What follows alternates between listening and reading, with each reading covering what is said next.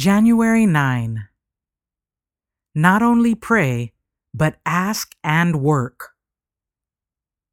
Then the king said to me, "What do you request?"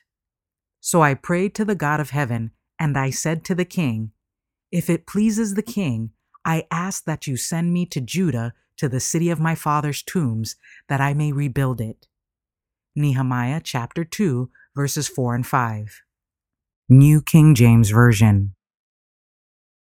While Nehemiah implored the help of God, he did not fold his own hands, feeling that he had no more care or responsibility in the bringing about of his purpose to restore Jerusalem.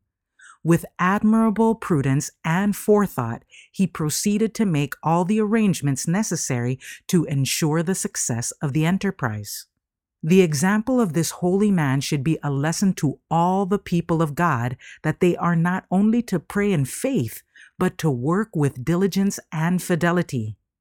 How many difficulties we encounter, how often we hinder the working of providence in our behalf because prudence, forethought, and painstaking are regarded as having little to do with religion.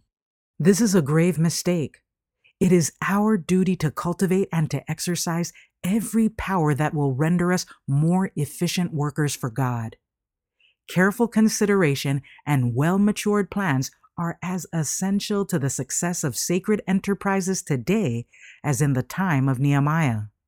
Men and women of prayer should be men and women of action. Those who are ready and willing will find ways and means of working. Nehemiah did not depend upon uncertainties. The means which he lacked, he solicited from those who were able to bestow.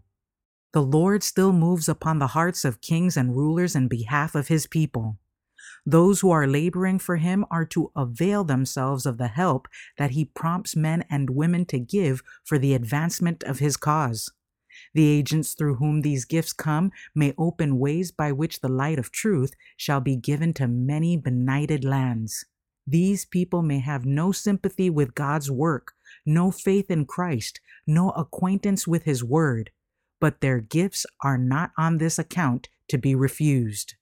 The Lord has placed his goods in the hands of unbelievers as well as believers. All may return to him his own for the doing of the work that must be done for a fallen world.